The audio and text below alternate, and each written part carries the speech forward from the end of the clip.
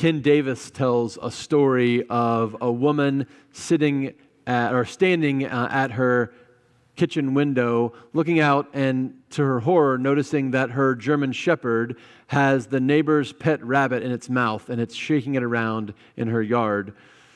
She quickly grabs the broom, runs outside, pummels the dog till he drops the rabbit, and then is kind of unsure of what to do. They've been having a conflict with their next-door neighbors for a while. This is sure to make things much worse. So finally she has an idea. She takes the end of the broom and she uses it to lift the rabbit, and she brings it into the house. And she puts it in the bathtub, and she turns the water on, and she lets it wash until that side of the rabbit is clean. By the way, I don't know if I mentioned this, the rabbit is extremely dead, okay? She lets the rabbit get cleaned and washed off on one side. She flips it over. She washes the other side off.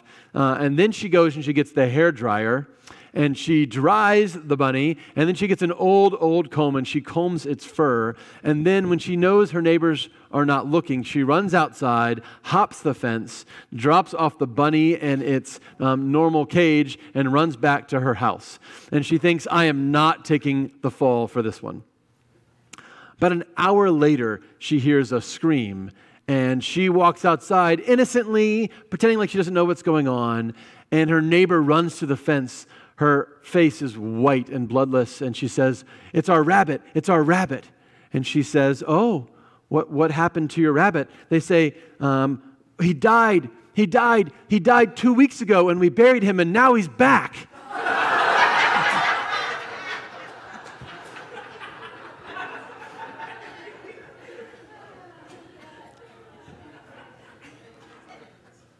You can imagine that seeing something or someone come back from the grave after you're pretty sure they're dead and gone would be pretty shocking, right? This is the reality for the people of Scripture. When the Jewish disciples of Jesus see their rabbi alive and well after his execution and burial, they are as shocked as you would be. It is an overwhelming surprise, and significantly, it doesn't fit in their understanding of what's supposed to happen after death. So the Jewish people, by the end of the Old Testament, had this understanding that there would be a resurrection. The resurrection was what would happen at the end of days when God came to earth to fix everything that was broken. Everyone who ever died would come back to life all at once, and they'd meet God together. But the idea that one person might come back in that resurrection form was not something they had ever considered. We have had resuscitations, right? We've had dead people like Lazarus or Jairus' daughter who died and came back to life, but they came back like regular people, and at some point in the future they died again. But Jesus doesn't come back like regular people. Jesus comes back with a spiritual body. Jesus comes back immortal and imperishable. And the disciples are shocked, right? This is not something that they ever imagined could happen. It doesn't fit their preconceived notions about the resurrection any more than Jesus fit their preconceived notions about Messiah. The resurrection was only something they believed because they saw it with their own eyes. And as the Christian religion began to spread across Jerusalem and Judea and Samaria and to the ends of the earth, across the Roman Empire and to India and to Africa, as it spread around the world, it spread on the basis of the news of the resurrection. This is hugely important. It is this one crazy idea, this shocking, unbelievable concept that this man died and then was buried and then came back to life. That was the central message that the church was built upon. C.S. Lewis says it like this in his book Miracles. He says, to preach Christianity meant primarily to preach the resurrection. The resurrection is the central theme in every Christian sermon reported in the book of Acts. The resurrection and its consequences were the gospel, or good news, which the Christians brought. What we call the Gospels, Matthew, Mark, Luke, and John, the narratives of our Lord's life and death, were composed later for the benefit of those who had already accepted the good news of the resurrection of Jesus. The gospel stories were in no sense the basis of Christianity. They were written for those already converted. The miracle of the resurrection and the theology of that miracle comes first. The biography comes later as a comment on it. Nothing could be more unhistorical than to pick out the selected sayings of Christ from the gospel books and regard those as the foundation and the rest of the New Testament as a construction upon it. The first fact in the history of Christendom is a number of people who say they have seen the resurrection. If they had died without making anyone else believe this gospel, no gospel books would ever have been written. It's so incredibly important for us to recognize that just as a matter of historical fact, all of the teaching of Jesus, which is incredible and powerful and life-changing, comes because people believed the gospel message and said, tell us more about this man who came back to life. There were no early Christians who said, wow, I heard the Sermon on the Mount and I want to learn more about Jesus, right? Because the Sermon on the Mount wasn't written down until 30 years after Jesus had been risen from the dead. The Gospels, the story of the life of Jesus, come because people want to know about this man who wouldn't stay dead. So Paul comes to the church in Corinth and he reminds them of this fact. And I think perhaps we need this reminder as well. Paul says, how can some of you say there is no resurrection of the dead? Now, a couple of footnotes here. The first is, Paul is not suggesting that the church at Corinth does not believe in Jesus' resurrection. Again, we just said that's like the fundamental thing that everybody believes. Even the way Paul writes makes this pretty clear. Paul says, if Christ is proclaimed as raised from the dead, how can some of you say there is no resurrection of the dead? Paul says, hey, we are all taking it as a given that Jesus died and came back. But what Paul is concerned about is they don't believe that will happen with them. Okay, this is the problem that Paul's addressing in this chapter. Paul says, hey, you already believe that Jesus died and came back. Why are you doubting that you're going to do the same? So there are a couple of reasons that perhaps the people in Corinth are struggling with this idea, and they are somewhat relevant for us today as well. The first is most of the Greek religions believed in life after death in some form. But most of them believed in a bodiless life after death. What I mean by that is they believed, kind of like Plato taught, that the body is a shell in which our soul lives, that one day we will get rid of the shell, but the soul will go on and live forever. And so, the body is temporary, the soul is eternal. This is, I think, still a pretty common idea today. One of my worries is that the Greeks won this argument, even in the church. Even in the church today, we often think in this way. We think, oh, well, my body isn't me. I am my soul, and my body is just something that I have.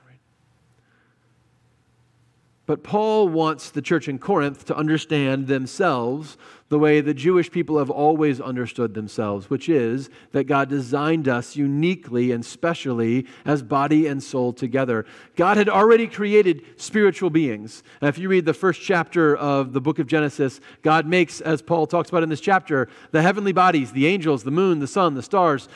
Most Jewish readers read those as also a metaphor for the angels, right? God had made beings that were just spirit. And by the time God got around to making humans, He'd also made beings that were just flesh. He'd made animals and fish and birds and things that crawl and creep on the land. And then He makes humans as something unique. Humans are made physical and spiritual. We're not one or the other, we're both. And God designed us forever to be this incredible union of the physical and the spiritual. So much so, we've said this in the past, that your soul isn't something that's in your body. Your soul is all of you, and so your body is part of your soul.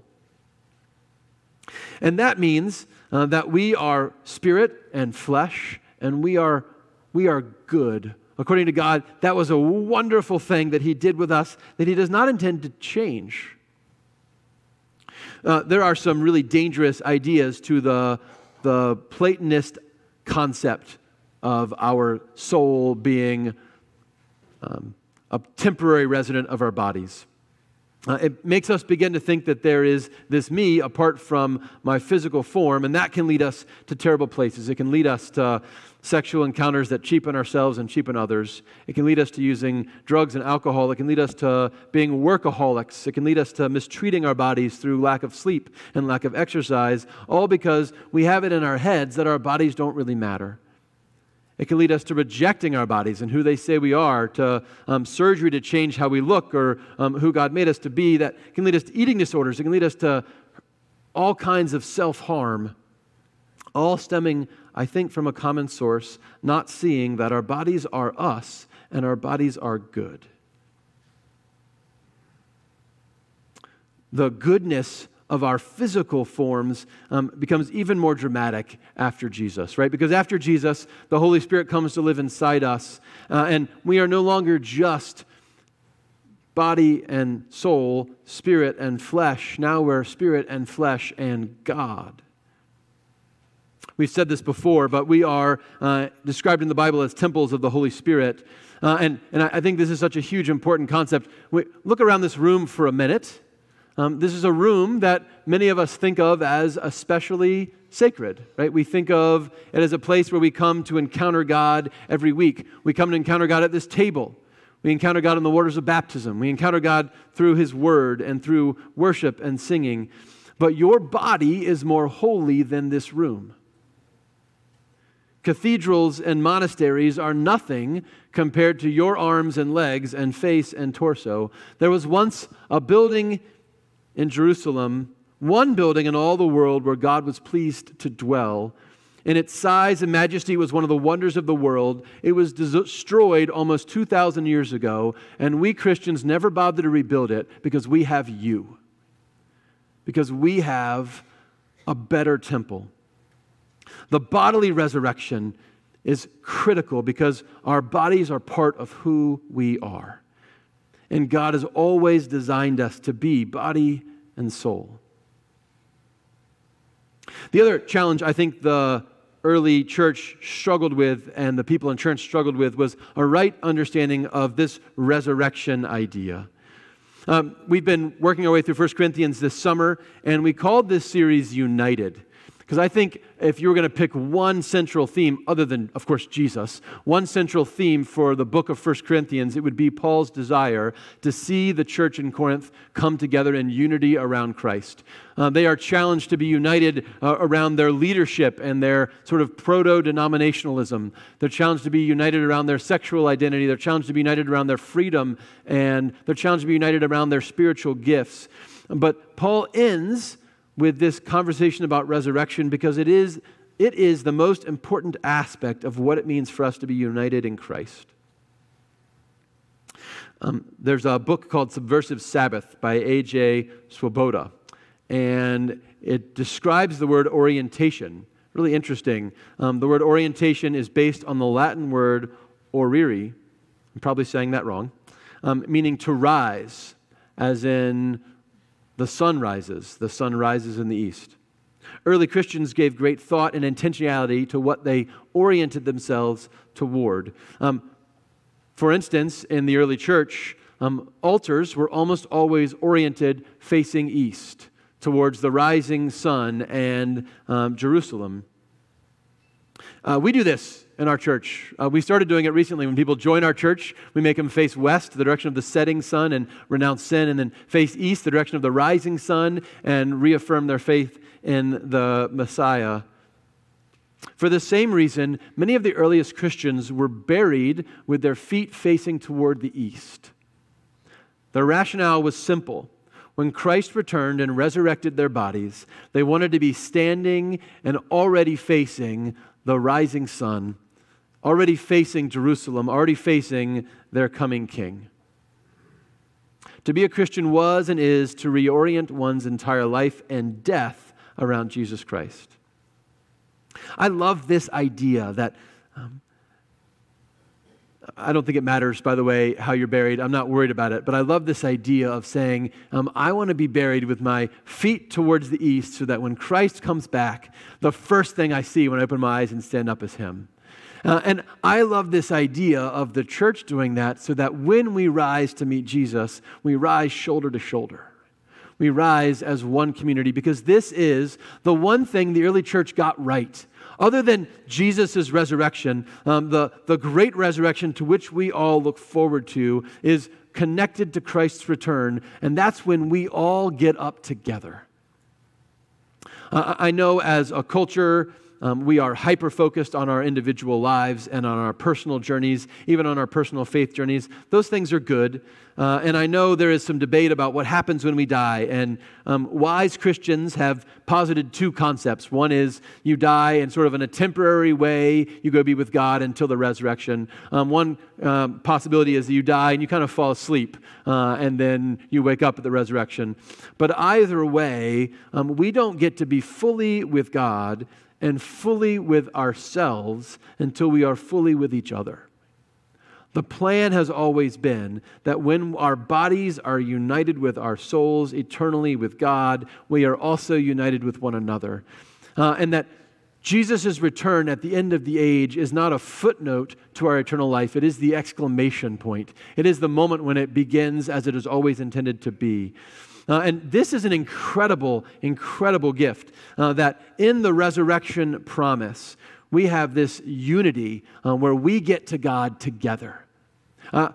Again, I have no problem with the idea that maybe we temporarily get to hang out with Jesus before we're united with our bodies. But I really love this concept that Moses is waiting on me and Elijah is waiting on me because we all one day will stand together when Christ returns to the earth and we will see our Redeemer in the flesh. And if we get that, if we get this incredible promise that eternal life is not just for me, but for us, it's for this body of believers resurrected in their bodies. It changes our lives. It changes how we think about our day-to-day experience on this earth. It changes what we prioritize. What matters is not what has temporal significance, but what has eternal significance. It allows us to do things that the rest of the world can't do because we recognize what matters and what doesn't. And it allows us this incredible capacity for selflessness. So I came across an art project. I think this was done in 2013, and it was a large number of people who got together to do a demonstration on the beaches of Normandy in honor of D-Day. And I have a whole bunch of pictures. Will you just put the first one up? Yeah, just leave that one up for a second. So they started out with about 30 volunteers, and they had these cutouts of bodies, and they raked them into the sand in Normandy. They started with 30 people. Give me the next picture. And it expanded to be about 600 volunteers who actually got involved. Give me the next picture. And they kept making these outlines of soldiers on the beach. And leave that one up for a minute. That's great. Until they had 9,000 outlines of soldiers carved into the sand. It's incredible, right? It's called the Fallen 9,000, and it was a memory of the incredible service and devotion to freedom that happened on that beach. It is also, by the way, I love the symbolism of doing it in sand, right? How do we avoid forgetting the sacrifice of those who have made for us? We don't remember it based on statues or artwork. We remember with our hearts and our minds. But this grabbed me for yet another reason. Because as I was thinking about this idea of resurrection, it seems to me that this doesn't just remind us of the sacrifice and the selflessness of those that we look back on as heroic. It also reminds us of the temporariness of their lives and of their deaths. Give me one more picture. Obviously, what began to happen as the tides came in is that all of all of those outlines of soldiers began to wash away. And I don't know if this was the artist's intention or not, but I kept coming back to this idea and thinking, what a powerful image that for those in Christ, death is temporary. Just as the drawing of those soldiers' bodies in the sand was temporary, so too was the placing of their bodies in the dirt. That death will be washed away, and that one day all those who have merely fallen asleep in Christ will be raised, and death, which is already on its last legs after Christ's victory, will be destroyed. And we will be those who are united, the waking and the sleeping in Christ. We are those who will be united forever, and death itself will not be able to keep us apart. And then the saying that is written will be fulfilled. Death has been swallowed up in victory. Where, O death, is your victory? Where, O death, is your sting? Nothing unites us more as the people of God than the incredible promise that death is not the end for us, that in Christ we will be raised, and that nothing will separate us from Jesus and each other, not even death itself. Hallelujah. Hallelujah. Hallelujah. Amen.